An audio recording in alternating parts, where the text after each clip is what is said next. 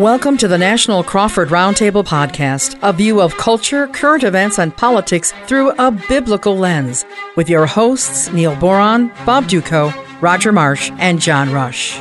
Now let's join the conversation. Well, happy Thanksgiving week to everybody. This, of course, is the week where we take time to give thanks to God. Really, every day is Thanksgiving Day, if we think about it that way. But today on the National Crawford Roundtable podcast, we are going to talk about several different aspects as it relates to Thanksgiving.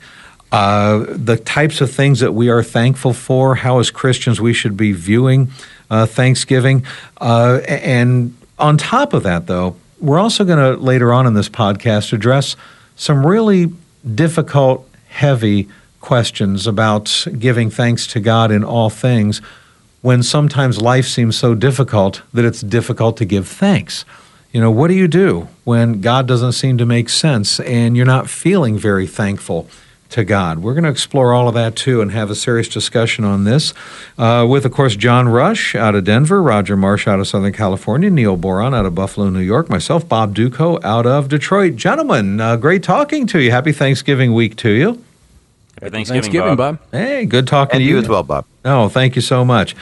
You know, I think about Thanksgiving, and really, we know as believers, we're to give thanks in all things. So every day is Thanksgiving Day really for us. But, you know, this is a day that's been kind of set aside by our country to specifically devote to giving thanks to God for the many blessings that we have. And, you know, I guess I got to thinking a little bit about Thanksgiving itself, the history of it, how this even started. I mean, George Washington gave the first presidential proclamation of Thanksgiving, and then Abraham Lincoln did, and then, of course, since then, all presidents have. But have you guys ever given any thought before to what that first Thanksgiving must have been like? For, you know, the settlers, the Pilgrims, the Wampanoag tribe, how many of those settlers ended up dying through that harsh winter? That, I mean, you know, Neil, let me toss this over to you. First of all, sometimes it's scary to think about how blessed we really, truly are in this country, what it's like to gather together at the Thanksgiving table today, and then we contrast that to what the Pilgrims, what the Mayflower settlers, what they had to go through and how difficult of a time that had to be, yet still giving thanks to God in the midst of all of it. Yeah, and, you know, for whatever reason, as you were saying that, my mind flashed back to a trip I took one time to the Dominican Republic to be on a short-term mission trip. And, it was my first encounter with extreme poverty. And there are places in the world that may be worse off, but, I mean, I saw people living in tin huts and cardboard boxes and all kinds of stuff. And I just remember thinking how grateful I was for the things I've been blessed with, but I also saw gratitude in those folks, and it was amazing. But you're right. I mean, living here in the West, and particularly in North America, we have been abundantly blessed. So it's almost mind-boggling to think back to what life might have been like when you didn't know, honestly, if you were going to wake up in the morning or contract some kind of an illness that would take your life, because in the absence of antibiotics and proper medical care and stuff, the life expectancy was so short. And yet, in the middle of all those things, there was a pause to give thanks, and that actually warms my heart. It reminds us that we ought to be giving thanks all the time, not just one day a year, as you suggested earlier. Right, so true. And, I mean, Roger, to toss this over to you, I mean, think about the contrast of what Thanksgiving is like for us here in America compared to what that first Thanksgiving was like for them. I mean, sometimes it's hard to wrap your brain around just how difficult they had it. And by the way, there are people living that very way right now all around the world, and yet, you know what? They're still giving thanks to the Lord. Yet in this country, sometimes we have to set aside a special day to remind ourselves, oh, let me give thanks to the Lord, when people are suffering this immensely around the world, and they're thanking Him every day. Oh, yeah, and to Neil's point, too, it's hard for us to wrap our brains around what it was like, you know, back in the 17th century. And I think about that first Thanksgiving, as we recognize it, and as we typically celebrate it because of the fact that it was basically a festival. It went on for 2-3 days, and the fact that there were actually more Native Americans than pilgrims there shows that everybody was taking into consideration the hand of some kind of providential guidance that was providing for them. And as we sit here and with the modern conveniences we have, we're in 4 different states talking over the internet, and sometimes a real crisis for us is if the internet hookup goes out. So, I mean, to Neil's point earlier, and I echo your sentiments too, Bob, we don't have any problems compared to what they had. But at the same time, that does diminish our capacity to give thanks or to say, hey, why don't we get together and just give thanks to God for the fact that we're here and we've been blessed. And this is a great day and this is a great time and a great situation.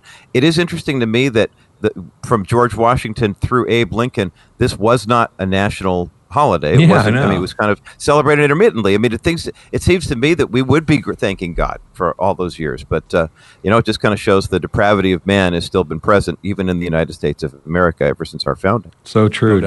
John, what's your take on all this? Yeah, I mean, a lot of what you guys said is very true, and I think the thing we also have to remember, and there's times I have to even go back and read, the account because we get so caught up in what we're doing each year and even each day here in the United States, in modern United States, I should say. But back then, the majority of the people in attendance were men, teenagers, and some children because most of the women had died, that previous winter. So, if you see pictures of a bunch of women at that particular event, that's not really a true picture because there's written accounts where the majority of the women passed away the prior year. And again, just thinking through the hardships that they had, and yet, and I know we're going to talk about this later, with all the hardships they had, still giving thanks to God, and they had a prayer before the meal and after the meal as well, doing exactly what we're talking about, thanking the Lord for the provisions, for what they had and the life that they had. And I think in our world today, at least is how I see it, we owe those men and women so much. And I realize that, lots of things happened since, and, you can't say that it was all them. But had they not had the fortitude and the ability to do what they did and settle this country, we would all not be here. And who knows if we, even if somebody else had settled it, who knows if we'd be speaking English today. Right. Yeah, very true. Very true. Another thing, and this is a little bit more lighthearted than some of the serious stuff we're talking about right now. Do you ever think about what the food was like back then and how different it was than today? I mean, seriously, my guess is they did not have pumpkin pie. They probably didn't have sweet potato casserole with brown sugar sprinkled on top and maybe some marshmallows. Stop, Bob. Stop. I mean, come on now. I mean, let's face it. But here's the most important thing that I want to find out. The cranberry sauce. Is there anybody out there with me that prefers the pasty cranberry sauce out of a can that looks like cat food coming out that still has the can-shaped ripples on it? That to me is the best kind of processed cranberry sauce, not the real stuff with big chunky pieces of cranberry in them that you have to chew. My family thinks I'm nuts. They have to get a can of this paste only to appease me. But please tell me I'm not alone here. Well, as far as I'm concerned, you're alone. Yeah, you're alone. Sorry. I'm not a cranberry guy, period. Bob, so you guys are all on your own on the cranberries. I don't eat them. You can have mine too. I thought at least one of you guys would be right and godly in this, but apparently not. But apparently not. No. Here it comes now. Will not one of you stay awake with? No, never mind. I mean, because I know we got a lot of serious, heavy things to talk about. And I just thought, well, you know what? Let's have a little bit of lighthearted fun to inject in this too. Bob. Yeah. Along those lines too, though, the thing that we forget is, and there's again, this is documented. They had seafood and things like that at that meal, which we don't. We've gone this traditional having turkey, ham, things along those lines, but they probably had shrimp, lobster, things along those lines. Right. No, very true. Very true. Actually, if you go back and look at the menu that they had, and I've done some research on this, not very similar to our menus today at all. I mean, it is possible that they were eating turkey, but and it's probably assumed that they probably may have, but we don't really know. Side note here. Now I'm going to access my inner Cliff Clavin. I don't know if anybody gets that reference, but did you guys know that Benjamin Franklin wanted the turkey to be the official bird of the United States, not the eagle, and he was actually voted down? Anybody know that? I heard that. I heard that. I didn't know if it was substantiated, but I did hear that. You know what? Who knows? For all I know, that could be the same kind of urban legend as George Washington chopping down the cherry tree. You know, who knows? But that seems to be part of it. What about Thanksgiving traditions? I mean, what do you guys do? I know tomorrow at our house we're having the boys all over to the house, and so the family's going to be there, and we'll have the big shebang at the house. You guys have any interesting Thanksgiving traditions, or is it just pretty much, all right, time to get together with the in-laws? I'll just jump in and say that one of the big traditions that we've had around our house over the years is playing football on Thanksgiving morning. Now, I know that there's a lot of people that like to hunt, but since the time I was a kid, in our neighborhood, we went out and we played football on Thanksgiving morning. And so at high school fields and elementary school fields and wherever there was some green grass to play on, or snow, depending on what the weather was like, guys would be out playing either touch or tackle football. And I actually, when my boys were growing up, we did, I included them as early as I could. They got them involved. And I'm 59 now, but my last year playing tackle football was at the age of 55. So it was hard to let it go. And actually, the guys who were all much younger than me who played in that game gave me a little plastic gold spray-painted turkey trophy and inducted me into the Thanksgiving Day Football Hall of Fame. So anyway, that's a tradition. And then, obviously, kind of hanging out after the meal and just fellowshipping. And it's one of the reasons I actually like Thanksgiving better than Christmas, because there's way less trappings. It's just about, in my mind, some food and fellowship. And I love the simplicity of it. Yeah, that's great. 59, though. That's not bad. You should get out there and still play. Actually, I'm 59, too, so I guess we're the old guys in the crowd.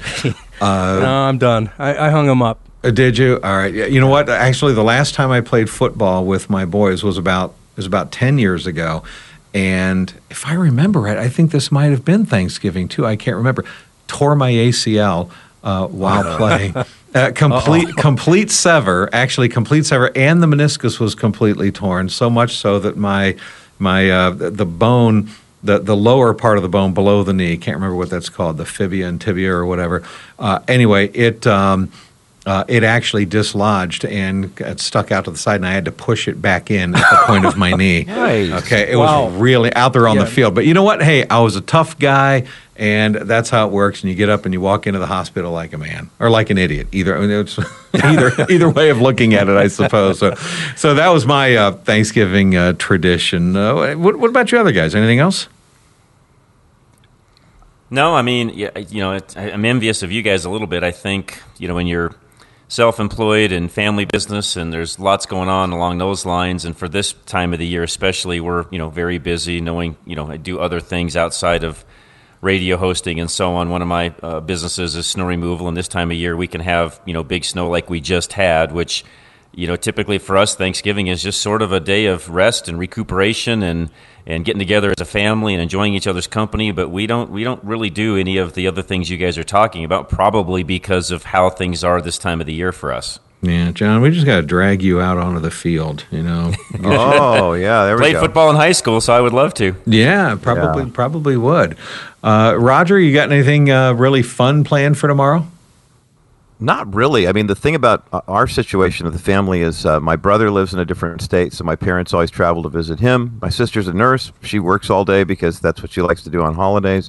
My kids are older and grown, and they do things with their respective other families. So Christmas is kind of our day. Thanksgiving is the day where we kind of go and celebrate with other families. So that's part of the tradition. Maybe as more grandkids show up, we'll start some new traditions. And who knows? You guys have inspired me. Maybe I should be out there throwing the football around too, even though I'm much younger than Neil and Bob at 58. Well, kids today. I mean, really, Neil, these kids today, they think of it. I know. All right, I'll tell you what. Let's do this short break, and then we're going to continue talking about Thanksgiving. We're going to get into some of the things that we're really thankful for, and because we do want to take this opportunity to give thanks to God and kind of remind people of how much we really do have to be thankful for. But then also a little bit later on, what about people going through really difficult trial and pain, and they're not feeling terribly thankful right now? How do we handle stuff like that and talk with them about it? So more coming up after the break here on the National Crawford Roundtable podcast. Be transformed by the Word of God with Alistair Begg in Truth for Life.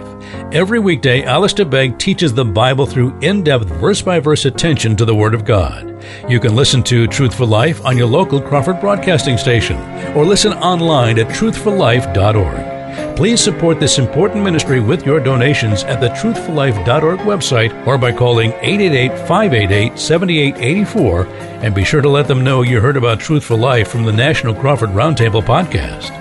Continuing on this National Crawford Roundtable podcast, this Thanksgiving week, as we talk with Neil Boron out of Buffalo, New York, Roger Marsh out of Southern California, John Rush out of Denver, myself, Bob Duco, out of Detroit. And so, guys, let's talk about the things that we really are thankful for, because we do have so much to thank the Lord for what He's given us. Obviously, I think we can all agree the ultimate number one thing to be thankful for is salvation through Jesus Christ. God coming to earth to take on human form, to shed His blood so that we can be forgiven of our sins and reconciled unto Him. This is a tremendous gift that God has given us. So I know that's the ultimate default thing to be thankful for, of course. But there are a lot of lesser blessings that we've been so blessed with in this country, really, and in our lives. And honestly, one of them that comes out to me is just the blessings that we have to live in America, the freedoms that we have, the liberties that we have, that we take for granted until you go to some other countries around the world, and then you come back to this country and you get off the plane, you want to kiss the ground. We really do have a tremendous amount of blessing in this nation, the provision that we have, so much that we have in this nation. And sometimes, guys, I think we just lose sight of it. And Neil, to toss this back over to you, anybody who's traveled the world, and I know we all have, there is something about coming back to this country and realizing, look how much God has given us. Look at the freedoms and liberties that we have in this country, and look how easy it is for us to take it for granted and still end up complaining every day. Yeah, and there's far too much complaining on the part of folks who live here in the West, and all of us, we're all guilty of it too at times, just waking up wishing that the sun was shining, but instead it's a gloomy day outside, and those things are just so minor compared to what we've been offered. You mentioned, being in other parts of the world, and then even the conversation we had here about what the first Thanksgiving might have looked like, whether it was, in the 1500s or the 1600s, because I guess there was some Thanksgiving kind of stuff happening in Florida, or what is now Florida, back in the 1500s. But you're right, and I think the 1600s are where we really credit the origins of Thanksgiving. But what struck me about that conversation, and just listening to some of you guys share your own thoughts about what might have been going on there, is that even though they may have had some lobster and seafood, which I enjoy, and those were blessings, they were hard to come by. It wasn't like you just jump in a motorized boat and get out there, to your crab pots and pull in the crab, or that you run down the store to run down the street to the local supermarket and pick up a frozen turkey or something. The access to any blessing that they had was so hard to come by, because there was no stores, and there was no road to the stores if there had been a store. So everything kind of came from scratch in a way. Like, even tools to work the ground had to be manufactured, and there was no plans to do that. So everything really came down to what was made available to them on a daily basis and what they were going to do with it. And so, I think one of the great things that I'm thankful for is the idea that we have opportunity, that we have breath in our lungs, that the sun comes up every single morning, and that God's mercy is new, and that we have the opportunity to make something of the situation that's been provided for us. Because you're right, we have been given an abundance of things, material things, and we have automobiles and televisions and technology and churches to worship in, and all of those things are things, but what are we going to do with them? And I think opportunity and a relationship with God and a relationship with others and breath in our lungs is really one of the greatest things in my mind to be grateful for. And I pray to God that I never overlook that reality, because stuff changes. Technology will go away, or our cars will break down. Sometimes relationships dissolve, unfortunately. But in the midst of all of it, we still have a God who loves us and an opportunity to do something with that relationship and the life that He's given us. So, I don't know where I'm going with all that, except to say that I just think that thinking about Thanksgiving goes way beyond just material objects into huge concepts about, the very opportunities God's placed before us. So true. Roger, what do you find yourself being thankful for? I'm most grateful for, and echoing every sentiment that Neil just made, I'm grateful for the liberty that we have. I think that one of the things that frustrates me about modern culture is how many people don't understand what liberty really means. You know, the idea that we have the freedom, that we have the opportunities to pursue what we are called to do. I mean, this goes back to how God made us and, you know, the gifts and talents that he gives us. And I'm grateful that the four of us have had the opportunity to pursue our ministries here in broadcasting, for example, where this is not an opportunity that a lot of people get. And yet I think everyone has the opportunity to try it. Now, I was hoping when I was younger that I'd have the opportunity to play NBA basketball. But for some reason, a 2-inch vertical leap that just knocked it right out in high school. But you got a 2-inch leap. Hey, wow, that's right. Double mine. Yeah. So okay. Yeah, right. You're 6'3", and people are blocking your shot without leaving their feet. You're in big trouble. It's right? embarrassing. But it really is. But I still have the opportunity to try the sport, to play the sport, to interact with other people, and to figure out for myself, hey, this is not for me. So I mean, having the liberty to say, look, we're going to have a conversation. 4 guys here talking about our faith, talking about Thanksgiving. That's a wonderful opportunity for us that you don't get in other countries. And so I remember the words of Don Crawford Sr., the owner of Crawford Broadcasting, talking about his dad every time he came back into the U.S., and he was one of those kiss the ground guys, and I think that we don't do that enough, but I'm getting very patriotic, but also feeling kind of biblical about it too in this moment. That I think I'm so grateful for the liberty that we have, and the older I get, the more I really appreciate it, especially as I see people who don't fully understand it. Right. And actually, Neil, John, before we get to you, Neil, that's really consistent, I guess, with the point that you were making. And I know we go to a short break here, but that's something that I think that we need to continue to get out on the table here, the things that we really are thankful for, so it doesn't just end up being a once-a-year thing, but we remind ourselves every day of this. Absolutely, and there's something I want to add to that, but you mentioned the break. Let's take it right now because I may get carried away here afterwards. You're listening to the National Crawford Roundtable. We're talking about Thanksgiving and the opportunity we have to be grateful in every circumstance. There's way more to come, so stick around and we'll continue with the National Crawford Roundtable right after this. Learn how to walk the narrow path with Steve Gregg. With over 40 years of studying the Bible, Steve Gregg is passionate about teaching you how to apply scriptural wisdom to every aspect of your life. Listen to The Narrow Path on your local Crawford broadcasting station or online at thenarrowpath.com. The Narrow Path is 100% listener supported. Please keep this vital ministry going with your generous financial support, and let them know you heard about The Narrow Path on the National Crawford Roundtable podcast. You're listening to the National Crawford Roundtable podcast. My name is Neil Boran. Bob Duco is in Detroit, John Rush in Denver, Colorado, and Roger Marsh in Southern California. I'm here in Buffalo, New York, and we're talking about Thanksgiving and being grateful.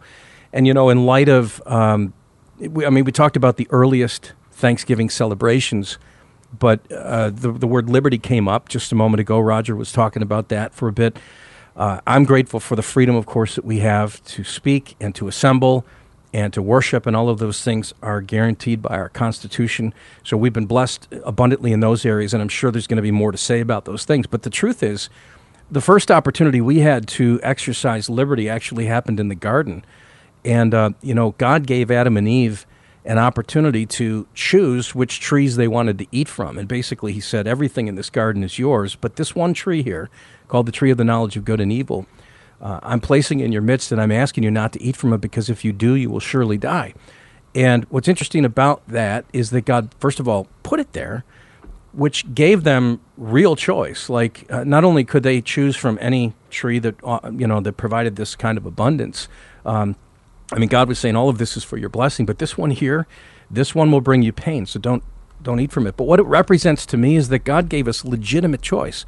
And so when I think about that, and it's kind of a hard concept to wrap your brain around, but it means, in my mind, that we're not robots, that God created us with a free will, and that it was part of his love for us. Because if we were forced to love him and auto-programmed to love him, and all we could do was obey him, if we didn't have the opportunity to do our own thing or disobey, then in fact we would be robots. But God loved us enough to authenticate that love by providing us with real choice. And so I think the very concept of liberty and freedom begins with what God offered to Adam and Eve in the garden. And of course, They chose poorly, and it cost them dearly, and we've been paying the consequences ever since. And yet, God, in His love, sent a Redeemer, and there's a great deal to be thankful for there as well. We can talk about that in greater detail. But I guess I just wanted to get back to the idea that I'm so grateful for liberty because it encompasses way more than just our experience here in North America. It encompasses who we are as human beings in light of an almighty God who loved us enough to not make us into robots. I don't think I'd like being a robot very much. Nah, probably would. We'd be lousy at it too. And that's no fun. John, I mean, what's your take on this? When you sit back and you think about the things that you're thankful for, what's some of the big stuff that comes to mind? A lot of what you guys said is, spot on, and I don't want to, don't need to belabor that because everything you guys just said is very true. I mean, I wake up every morning and, thank the Lord for several things, and I know this is going to sound funny, but I thank the Lord I'm a man because I never want to be a woman. No offense, but I enjoy being a man. So I thank the Lord every day I'm a man. So Eve did mess it up worse for the gender than Adam did, right? That's right. I'm with you. Fact. I am That's with a fact. you. So I'm very, very thankful to be a man, very thankful to have lived, be born, lived, and grow up in a country as great as the one that we live in. Even with all of the problems that we think we have at times in this country, it's still the greatest place on the entire globe to live as far as I'm concerned, and I think anybody would have a hard time, arguing that. So I'm very thankful for that. Of course, thankful for family, friends, even like you guys, and the experiences in life that, that we get to encounter. And and I think on top of that, the economic freedoms that we have in this country, and I know that sounds materialistic, but bear with me, because of the economic freedoms that we have and the ability for us to do things with the economy of scale, if you would, that we end up in our own lives, and the ability to touch people around the world. I mean, the United States of America, which most people forget, is the most giving nation on the planet, always has been, and frankly, I believe will go down in history as being the number one nation that gave itself away more than any other nation known to mankind since God created this green earth. And I think the ability to live in this country and experience all that we have, I know for me daily, I wake up and say, I'm just very thankful I'm able to live here. So true. Well, let's do this, because there's a few other things, obviously, we want to talk about as we continue this National Crawford Roundtable podcast. We're going to be talking a little bit about the proclamations of Thanksgiving, presidential proclamations, but then we're also going to have a very honest and serious discussion about pain and suffering in this world and how we handle the times when it seems like it's hard to give thanks. So we'll continue that in the second half of this National Crawford Roundtable podcast coming up. If you would like to listen to the second half, and for that matter, the entire podcast, you can get it at Apple Podcast, Stitcher, and more. You can also find it online at crawfordbroadcasting.com. Continuing on this National Crawford Roundtable podcast with Neil Boron live out of Buffalo, New York, Roger Marsh of The Bottom Line out of Southern California, John Rush to Reason out of Denver, myself, Bob Duco, The Bob Duco Show out of Detroit. And gentlemen, as we talk about Thanksgiving this Thanksgiving week, and I know we're going to be talking about some serious, heavy issues in life coming up, but one of the things I wanted to bring out and get you guys' take on is in this country, in America, one of the things that unfortunately we've seen happen in our culture is a rewriting of history, because the founding of this land as well as the founding of this nation, woven into that, has always been a dependence upon Almighty God. But if you look in the school history books today, you're not going to see this information. Like, for example, the Mayflower Compact of 1620. This was the very first agreement between the settlers at New Plymouth. And here's what they said in the open of this, quote, "In the name of God, amen, we whose names are underwritten, the loyal subjects of our dread sovereign Lord King James," got to get past all the King James language here, "by the grace of God of Great Britain, France, and Ireland, King, Defender of the Faith, and having undertaken for the glory of God and advancement of the Christian faith, in honor of our king and country, a voyage to plant the first colony in the northern parts of Virginia." I mean, they declared the purpose for coming here was for the glory of God and for the advancement of the Christian faith. And we see this consistently through American history leading up to the time of the American Revolution itself. Most people don't even know that one of the rallying cries of the American Revolution was "No king but King Jesus." That's actually documented in the Massachusetts Historical Society, but you're never going to read that in school history books. We mentioned George Washington and presidential proclamations earlier. I'm holding a copy right now of George Washington's Presidential Proclamation of Thanksgiving. It's 3 short paragraphs. In those 3 short paragraphs, he references God 14 times, and his opening statement is, "Whereas it is the duty of all nations to acknowledge the providence of Almighty God, to obey His will, to be grateful for His benefits, and to humbly implore His protection and favor." I mean, here's George Washington sending out a message that says it's not just for us here in America. It's the duty of all nations to acknowledge Almighty God and obey His will. Now, fast forward to today, 2019, I do my show in Michigan, and I'm looking right now at the Thanksgiving proclamation from our governor, Governor Gretchen Whitmer, here in Michigan, and the name of God does not appear anywhere in this proclamation. Anywhere. I think about Barack Obama, his first year as president. His first Thanksgiving proclamation was the very first presidential proclamation ever that did not include the name God. Actually, it was in there one time, only in a quote from George Washington, but from President Obama, he didn't mention God at all, and he encouraged people to give thanks, not to God, but to give thanks to those who have enriched your lives. In other words, give thanks to other people that have enriched your lives, but not to God. So I have to tell you, folks, and I know I'm getting on kind of a lamenting rant here, but I think it's really sad that our country has rewritten history and has moved farther and farther away from a dependence and a reliance upon Almighty God. And I'd like to think that maybe Thanksgiving can be a time where we turn that back around again and start reminding people that giving thanks is not just some generic phrase that we throw out there. There is a source by which we are blessed that we give thanks to, and that source, John Rush, is God.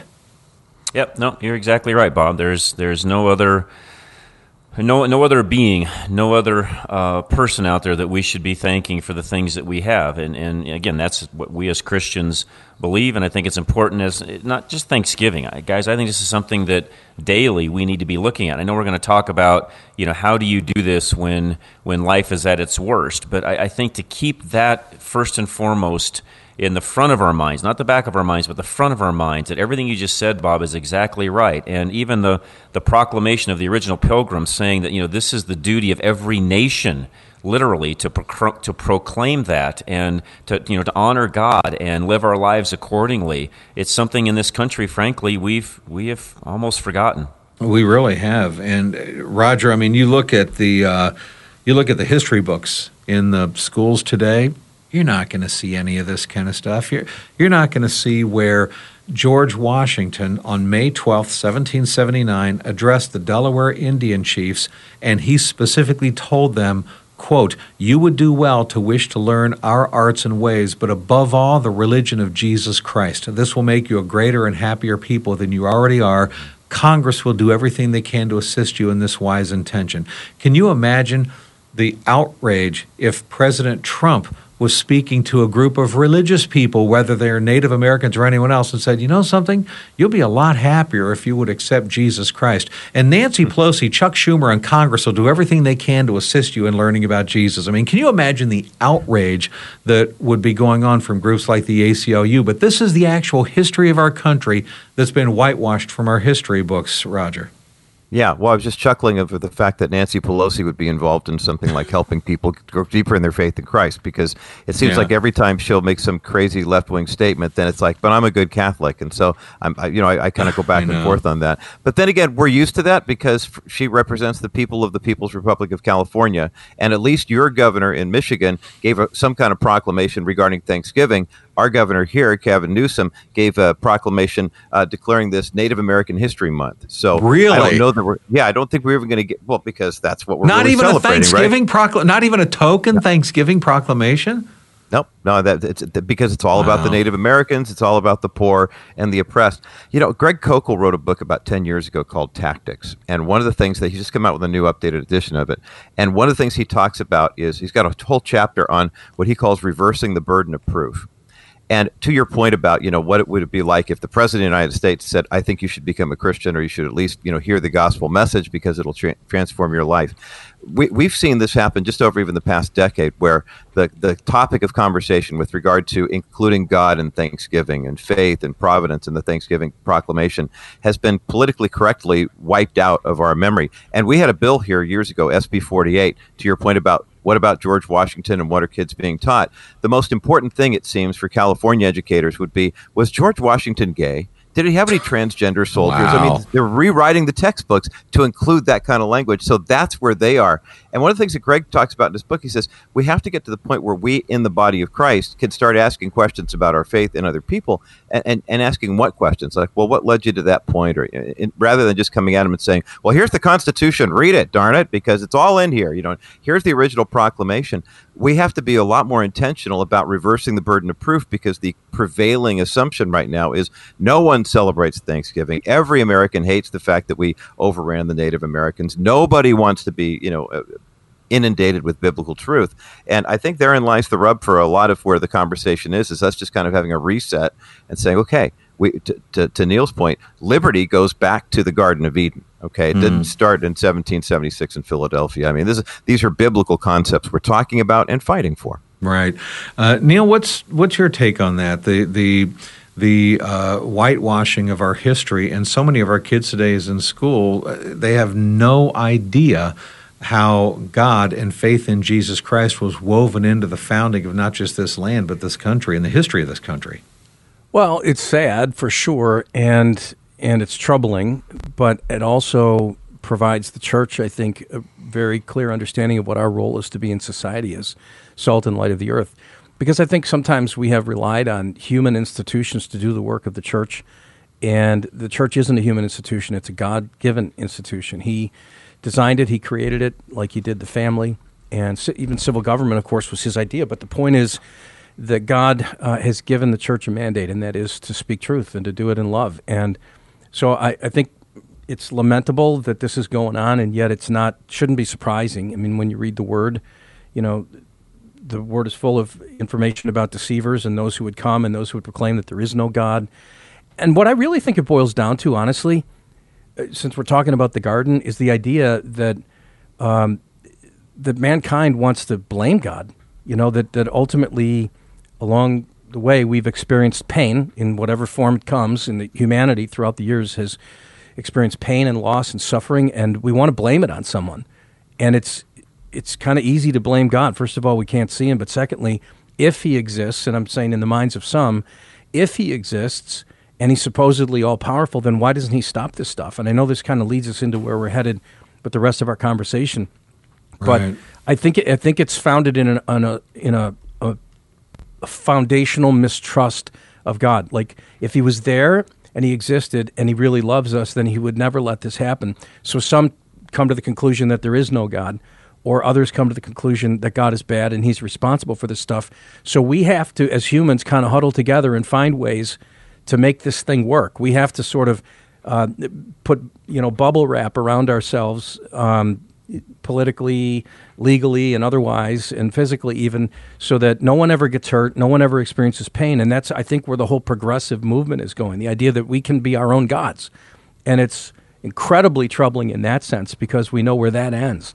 Right. That was the basis of the fall in the beginning. And so, we as believers need to stand against it, continue to speak out and tell the truth, and live for this king that we serve. But, it's scary and it's troubling.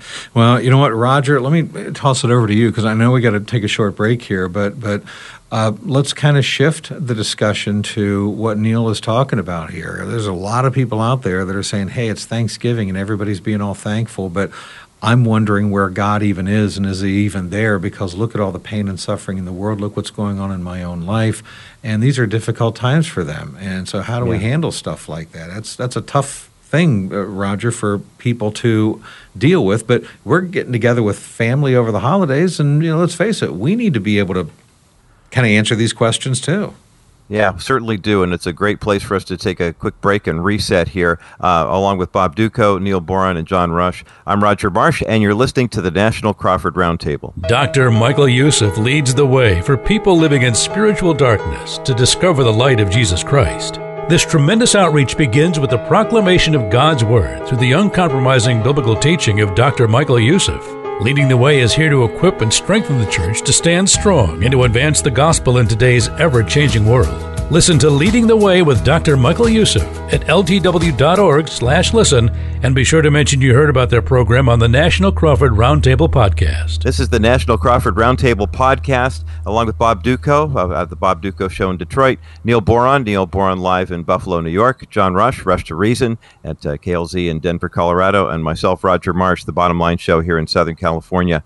This Thanksgiving topic of conversation, I've really enjoyed how we've kind of delved into the spiritual side and the sentimental side.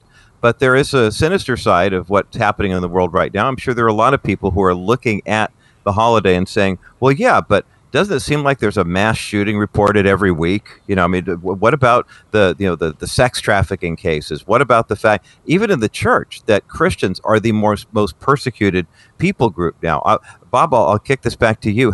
What's a good place for us to start in terms of, when someone says, well, how good is God and what good is God when we see all these offenses taking place? I'll tell you, there's not a good, quick, short answer to this. There really isn't, and I think we all know that.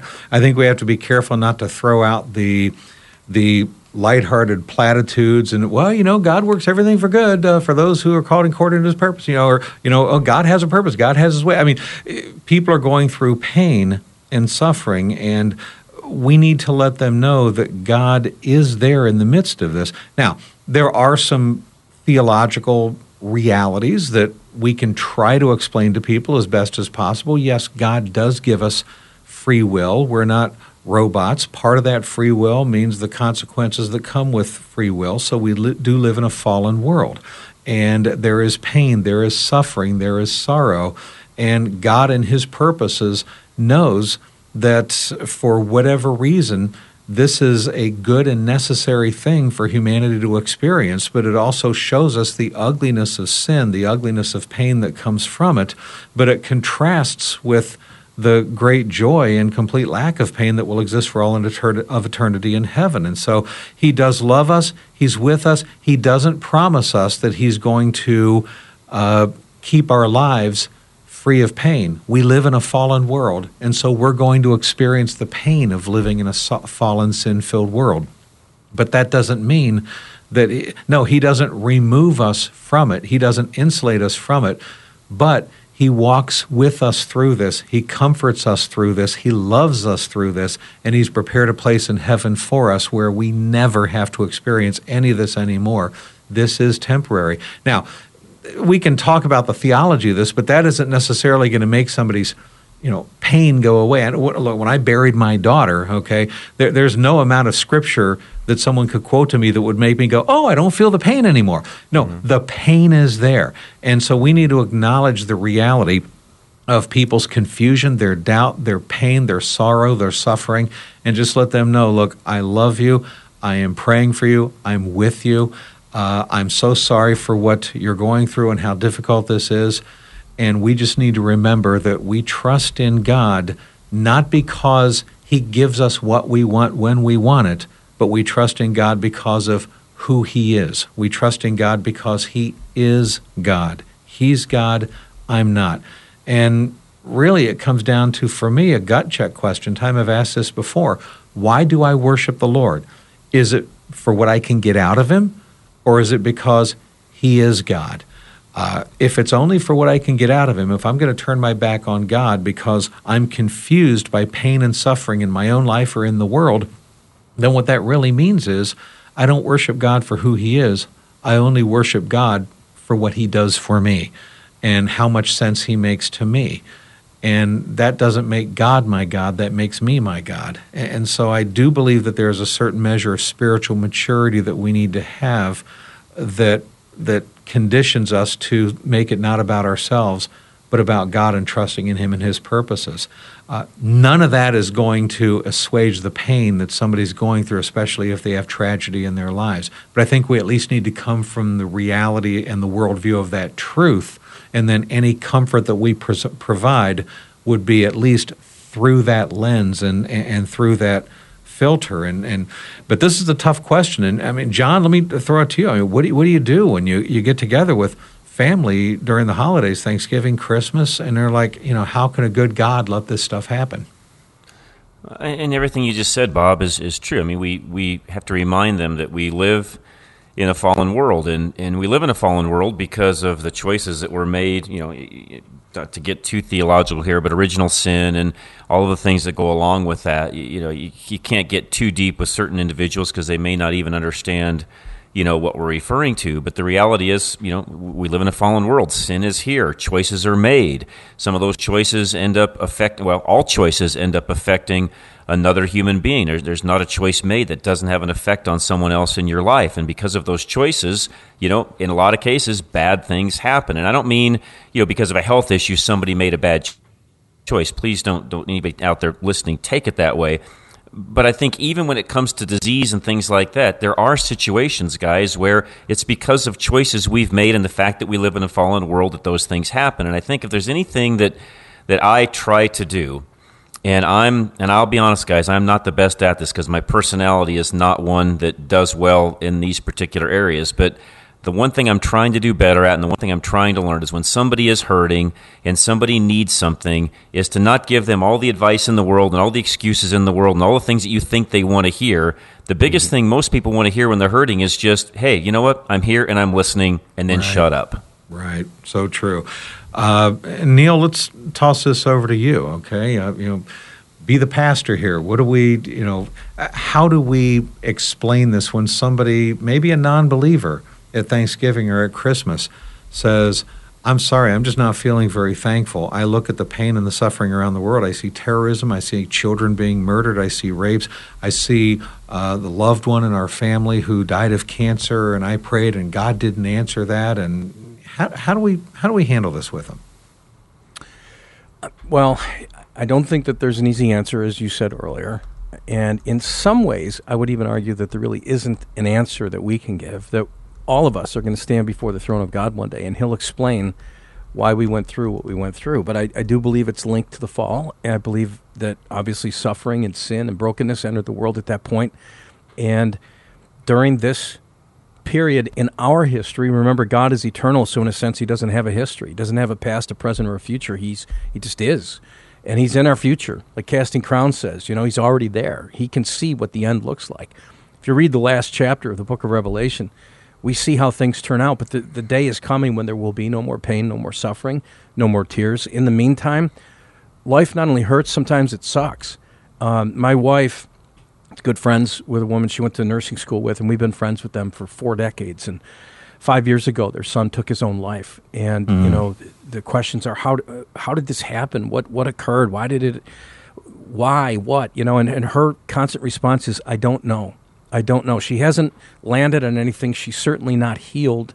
Her and her husband are still deeply wounded, and we've had to be in the place that you guys have described of just not trying to fix stuff, just sort of being with them in the pain and trust God to one day, bring this to completion. And if it's not until the day we see Jesus, at least we know that day is coming, that there's hope for the future. And so I think one thing to kind of focus on is the future perspective, the idea that this isn't forever.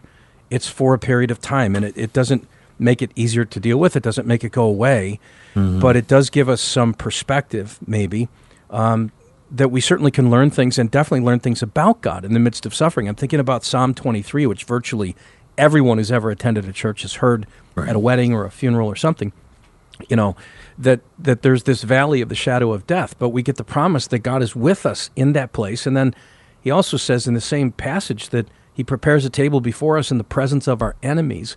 He doesn't make the enemies go away, but he prepares a table for us. And I think what he's really saying is, I'm with you, and I will fellowship with you. I want to get to know you. You're going to get to know me in a way you never could have if you were only on the mountaintop. But here, in the valley of the shadow of death, you're going to get to know me. So there is a value in coming to know God in ways that we could never see him. And then lastly, I just say quickly, because I think less is more here. I don't want to try to answer every question because I don't have the answers. And I think talking too much is going to be a problem as opposed to a benefit. But I do want to just say that I really think ultimately that God has given us the opportunity to experience him personally, and that and not just through encounters with him in his word or in prayer, but as his love is demonstrated through other people. I mean, I can tell you that on the worst day of my life, when I was ashamed and broken and looking for hope and help, the darkest day of my soul is also the greatest day, because it's the day I began to experience the unconditional love of God, and that it was demonstrated through other people. So here in our brokenness, we have the opportunity to love one another and forgive one another and work our way through the pain and literally see a physical demonstration of God's love right before our eyes, just as Jesus physically demonstrated his love on the cross. So I don't know. Those are a few initial thoughts, but it doesn't make the pain go away, but it provides some degree of comfort to know that there's more to it than just the pain we feel. Those are some really good words. And, John Rush, let me toss this over to you, because I know we got to go to one more break in just a moment. But I'd like to shift the conversation now from not talking to people who are going through pain at that moment, because I think everybody's right here. If somebody's going through tragedy in their own lives, that's not the time for platitudes, and it's not the time even for theological and doctrinal understandings of free will and whatever. We need to show them the love of Christ and comfort them and pray for them and let them know God is there. But let's move the conversation away from those people to just maybe the cynical skeptics in our family who aren't going through a personal tragedy in their life, but they have a hard time accepting that God is a good God, because they look at the pain and suffering around the world and they say, how can you worship a God who is this cruel, who is this detached, who is the passive absentee God who allows this kind of suffering that he has the ability to stop, but he doesn't. So the person's not going through their own personal pain and tragedy. They are just seeing God in a negative light. John, I'll toss it over to you. And I know we got to go to a break, but how do we handle stuff like that? Great question, guys. Let's do it. Let's take a quick break. You're listening to the National Crawford Roundtable. Dr. James Dobson left a successful career in academia to preserve and promote the biblical family in America. The radio broadcasting ministry of Dr. Dobson spans over 4 decades, earning him 17 honorary doctorate degrees and an induction into the National Radio Hall of Fame. Today, Dr. Dobson continues to champion marriage and parenthood through Family Talk. Listen every weekday at drjamesdobson.org. And be sure to reference the National Crawford Roundtable podcast when asked how you listen to Family Talk.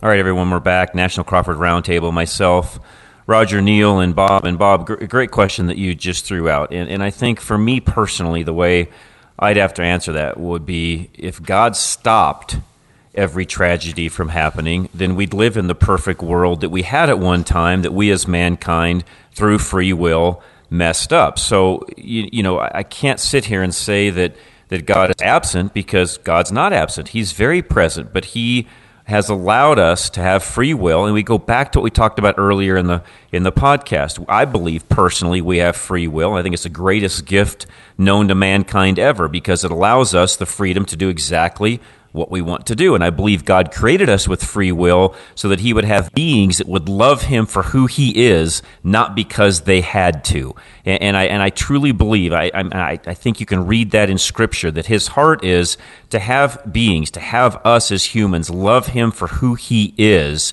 and not because we absolutely have to. That's why he gave us free will. The downside to free will is the things that we're talking about right now. There are tragic things that happen because of bad decisions and things that happen. A drunk driver gets in a car, he drives on a highway, he runs head on into somebody else and takes a life. That's not God, that's mankind with the wrong choice at that time because of free will creating that situation. Now, can God take every situation and make something good of it? Yes, he does that every single day, and we need to be reminded of that. And overall, you have to look at the things that God does that are good on a daily basis, but does he allow bad things to happen? I believe he does because of the fall of mankind. Yeah, it's a good point.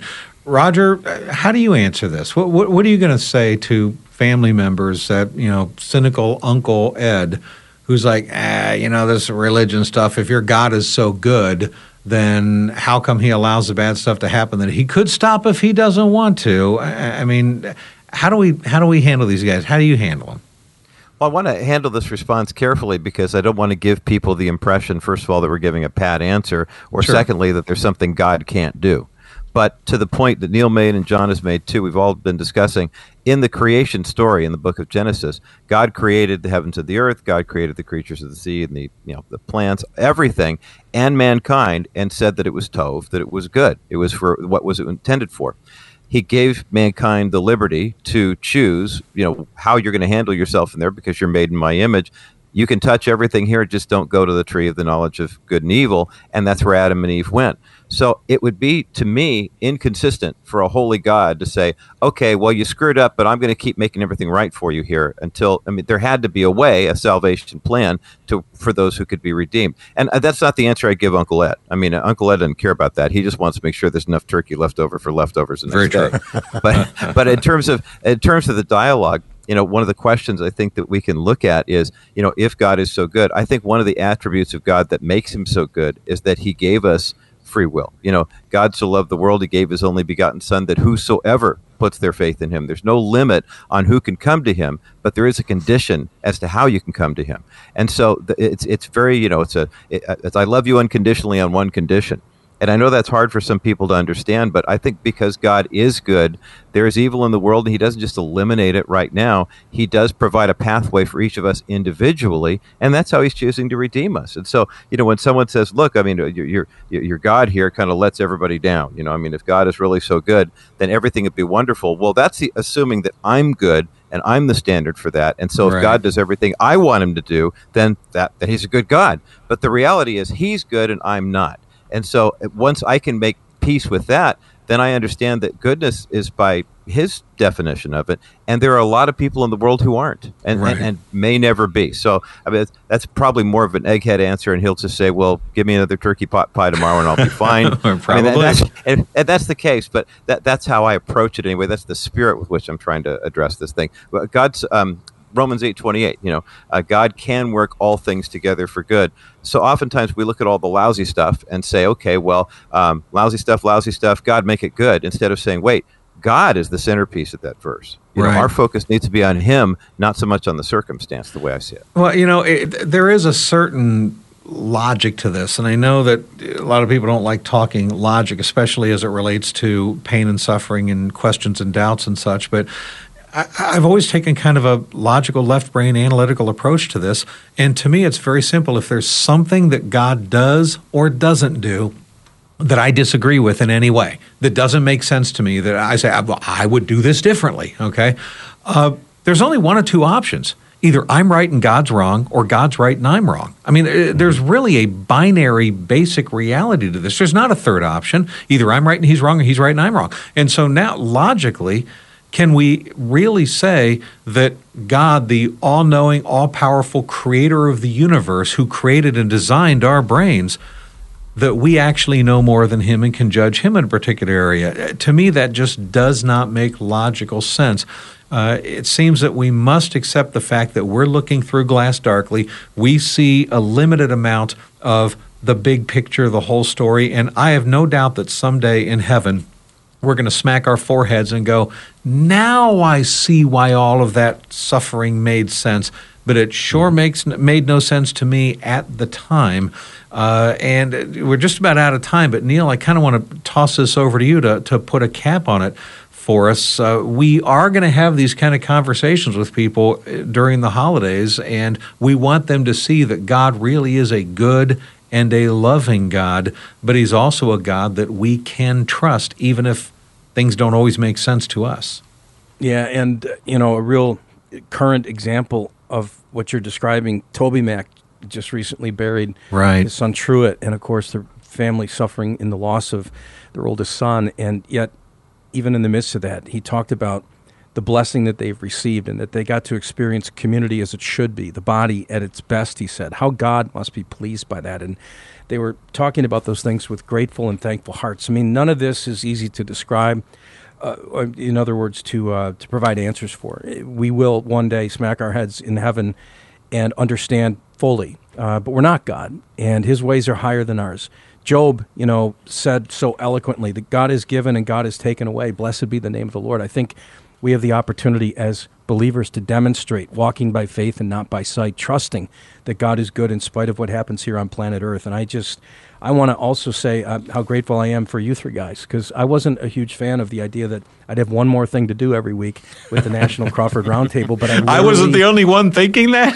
I'm just coming clean. But All you know right. what? It seemed kind of painful at the beginning, but I also realize how you guys have helped to sharpen me in so many ways, and boy, did I need some sharpening. So I'm grateful for that. But God is good. He loves us. One day there'll be no more pain, no more suffering, no more tears.